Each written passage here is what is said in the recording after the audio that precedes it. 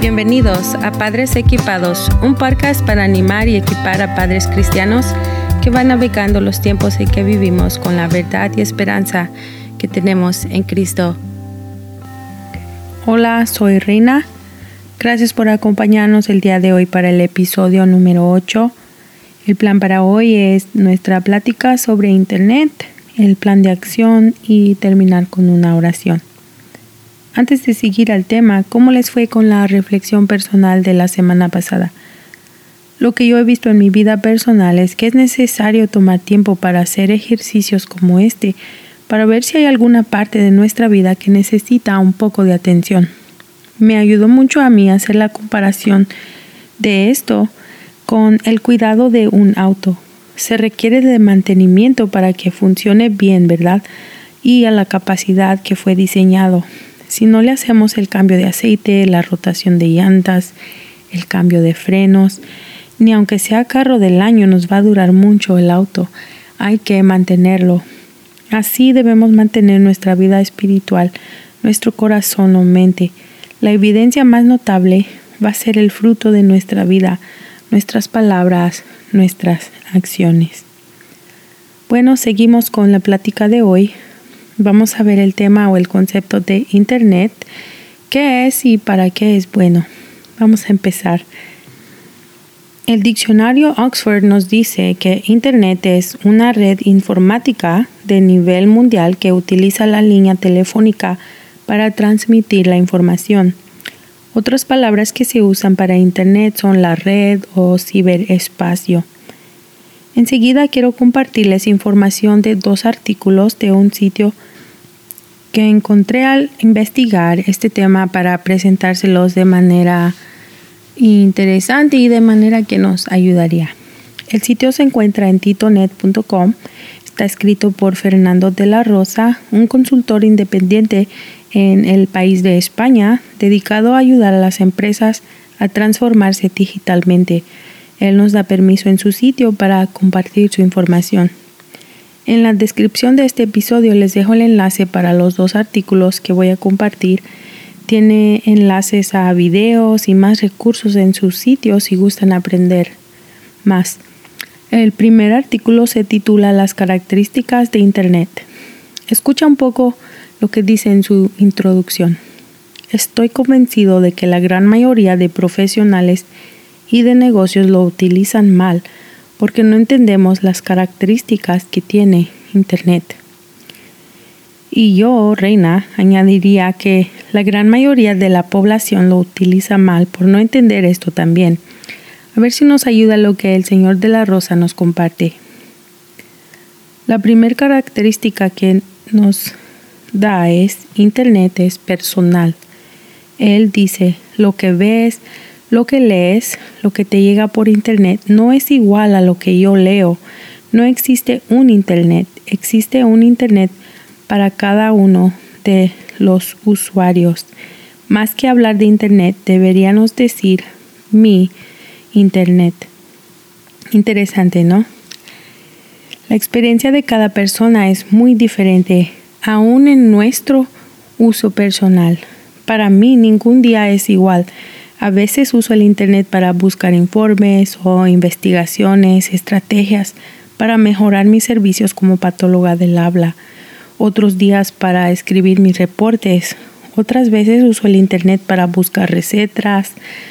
Otro día para investigar los temas de este podcast, para ayudar en escribir una lección de escuela dominical. Otros días para ir de compras, otras veces para ver una película, para ver las fotos de la familia por Facebook, para crear un diseño. Es diferente cada vez que me subo a Internet, ¿verdad? Y creo que es igual en la vida de ustedes. Número 2, la característica es Internet es interactivo. El autor dice, cualquier clic genera una respuesta. Esta interactividad genera un rastro. El análisis de ese rastro permite personalizar y entender preferencias. Internet no acaba, siempre hay un Y después de esto pasamos a lo otro. Antes de seguir a la siguiente característica, ¿alguna vez has tenido esta experiencia? Vas navegando fotos en una red social y de repente te sale un anuncio de una tienda o de un producto que acabas de platicar con tu familia, o quizá buscaste algún producto en un sitio de una tienda y ahora te salen anuncios para ese producto en otras redes sociales. Es por esta característica. Se va, no sé cómo, pero el Internet, algún componente va aprendiendo qué te gusta, qué haces y va personalizando tu experiencia. Y por eso en YouTube, por ejemplo, te va recomendando videos según lo que ya has visto o lo que hayas buscado. Te recomienda otros tipos de videos que son igual. Esos temas los podemos hablar más a profundo en otros episodios. Sigamos con el tema de hoy. La tercera característica es Internet es inmediato. El autor Señor de la Rosa nos dice: lo que estás leyendo ha recorrido cientos de miles de kilómetros de red y cables para llegar a tu pantalla cuando lo has querido de forma inmediata en tiempo real. Cualquier otra experiencia no es propia de Internet. La sincronicidad es parte de la naturaleza de Internet. ¿Alguien recuerda los días en que duraba casi todo un día para bajar un video? Ya no es así, ¿verdad? Cada vez más queremos y tenemos acceso a Internet más y más rápido, por lo que escuchamos términos como 5G, conexiones por fibra óptica y no Ethernet. Suena como otro idioma, ¿verdad? La característica 4 es Internet es móvil. Nos dice el autor: es imposible entender la naturaleza de Internet sin añadir la componente móvil. Internet puede ser consultado en cualquier dispositivo en movimiento. Lo vemos en nuestro diario vivir. Podemos ir en nuestro auto con nuestro celular conectado a Internet para escuchar música, para ver videos. Por ejemplo, los niños si van viendo un video en un viaje. El número 5, Internet es 24 horas al día, 7 días a la semana. La naturaleza de Internet es estar siempre abierto, nunca cierra, no hay horarios, donde quieras, cuando quieras, toda la información a tu alcance. Siempre a cualquier hora seguro que hay algo interesante. Esta característica es una de las más alarmantes. Más después platicaremos sobre por qué es necesario tener horarios, límites y reglas para su uso, no solo para nuestra familia, sino para nuestra vida personal. La característica 6, Internet es copiable. Es importante recordar y saber esto. Escucha lo que nos explica el autor. Cualquier cosa que se publica, que se comparte, es copiable. Todo lo que hay en este blog es copiable. Darle botón derecho y seleccionar copiar. Ya lo tienes. Es tuyo. Lo mismo puedes hacer con las fotos, con el código de fuente del blog. Todo es copiable cuando se comparte. Todo lo copiable es distribuible. Debemos tener esta característica en mente todo el tiempo y es necesario platicar esto con nuestros jovencitos, de que todo es copiable y todo es distribuible. Esto es la base del cyberbullying y de la extorsión de dinero a cambio de no publicar una foto o correo, etc. La característica 7 es Internet es automatizable. El autor dice: Internet es una tecnología que consume energía para evitar depender de la presencia humana. Se automatizan las respuestas, se automatizan los análisis y el envío de datos. Si el hombre desapareciera, las máquinas seguirían interactuando. Esto puedes pensar, por ejemplo, con los emails que recibes de alguna tienda. Esos no está una persona, ¿verdad?, enviándolo a cada usuario.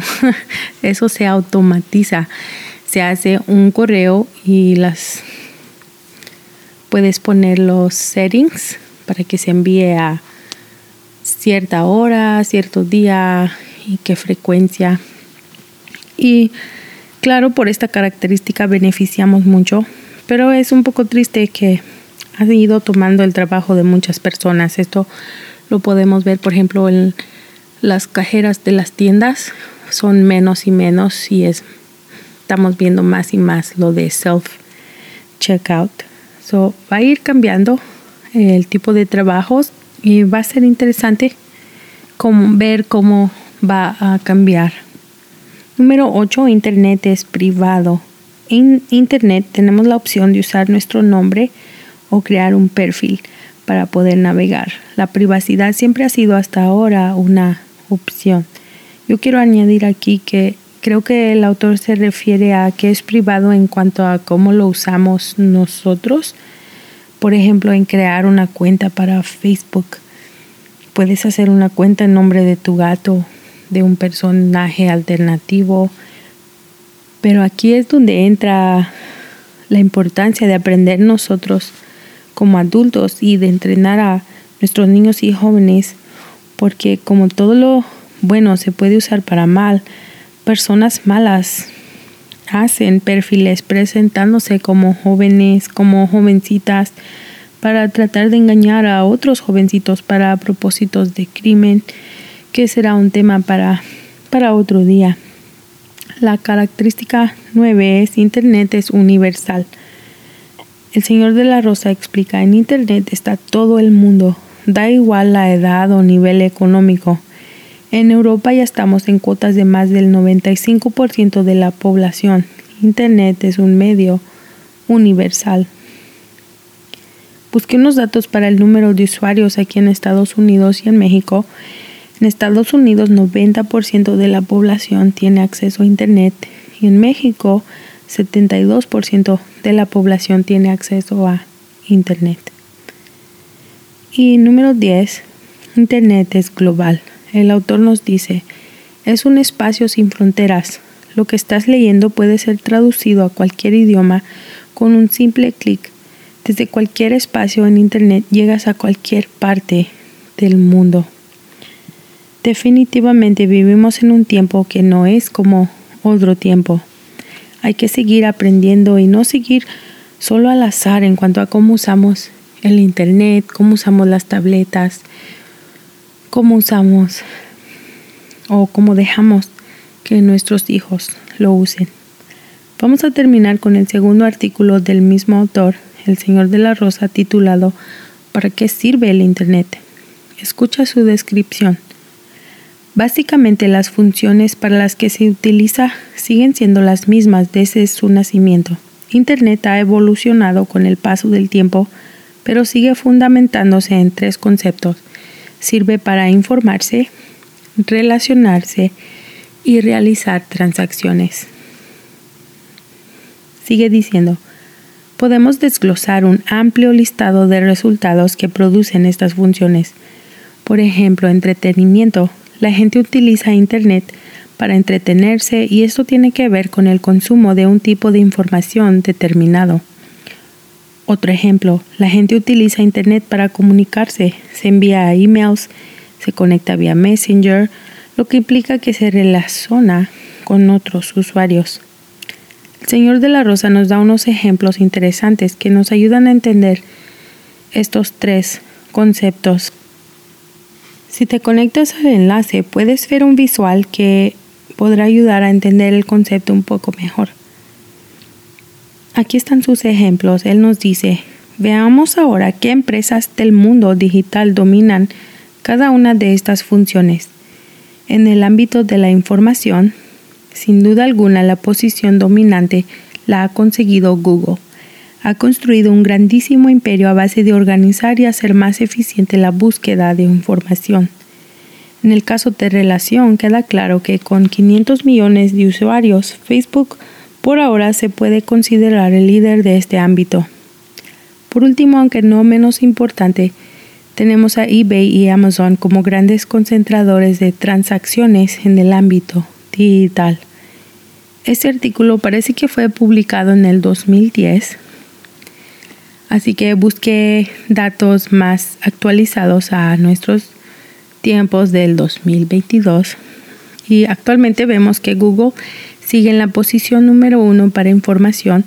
Es donde la mayoría de la gente que usa internet va a buscar respuestas, sitios, tiendas, recetas, aún doctores, bancos, etc. En el área de relación, el número de usuarios en Facebook es ahora 2.96 billones de usuarios, según el sitio overlow.com. Y desde que se publicó este artículo han explotado las redes sociales, no solo en la cantidad de usuarios, sino en la cantidad de aplicaciones como Snapchat, TikTok, Instagram, Twitter y más. Y en el área de transacciones, todos somos testigos de cómo han ido cambiando los hábitos de compradores. Simplemente este fin de semana que pasó, cómo fuimos de compras para Black Friday y Cyber lunes. La mayoría de compras fue en línea. Y también hemos visto cómo los sitios que tenían solo enfoque en relación, como Facebook, ahora han empezado a incluir transacciones en sus plataformas. Por ejemplo, Facebook ahora tiene Marketplace. Puedes vender y comprar muebles, autos, etc. Instagram también ya tiene una tienda. Y hemos visto el nacimiento de influencers. Y después de esto hablaremos en otro episodio. Aquí terminamos con el tema de hoy. Hay mucho más sobre Internet, pero no todo es necesario saber. Por ejemplo, el lenguaje que usan las computadoras para comunicarse y la ciencia de cómo nos llega el Internet al celular. Hay recursos en línea si gusta seguir aprendiendo. Hoy solo quería dar un repaso a la idea básica del Internet. El próximo episodio veremos qué es la tecnología. Y así llegamos al plan de acción. Para esta semana les dejo de tarea ver un video en YouTube llamado Microaprendizaje, ¿qué es Internet?, en el canal Educar Portal, que es publicado por el Ministerio de Educación de la Argentina. Puedes ver más videos en su canal que serían de gran ayuda. En la descripción les dejo los enlaces. Me gusta este video, es corto, creo que es de entre 3 y 4 minutos de largo. Después de ver el video o la serie, si gustas, comparte con alguien lo que aprendiste. Y por último, te animo a compartir este podcast con algún amigo, algún familiar. Y si no lo has hecho, conéctate en Instagram. Y llegamos al fin de este episodio. Muchas gracias por escuchar hasta el final. Vamos a cerrar con una oración. Gracias, Señor, por la oportunidad que nos das de aprender, por el privilegio de saber leer y de poder seguir aprendiendo. Ayúdanos a aprender sobre estos temas para bien, Señor. Queremos ayudar a nuestras familias a ser mejor, a honrarte en todos los aspectos de nuestra vida, aún en aprender a traerte gloria en nuestras interacciones y presencia en Internet. Gracias por tu gran amor y misericordia, por cada persona que ha escuchado y por dirigirlo a las familias que lo necesitan. Porque de ti y por ti y para ti son todas las cosas. A ti sea la gloria por los siglos, en el nombre de Jesús. Amén. Hasta el próximo episodio. Que Dios te bendiga.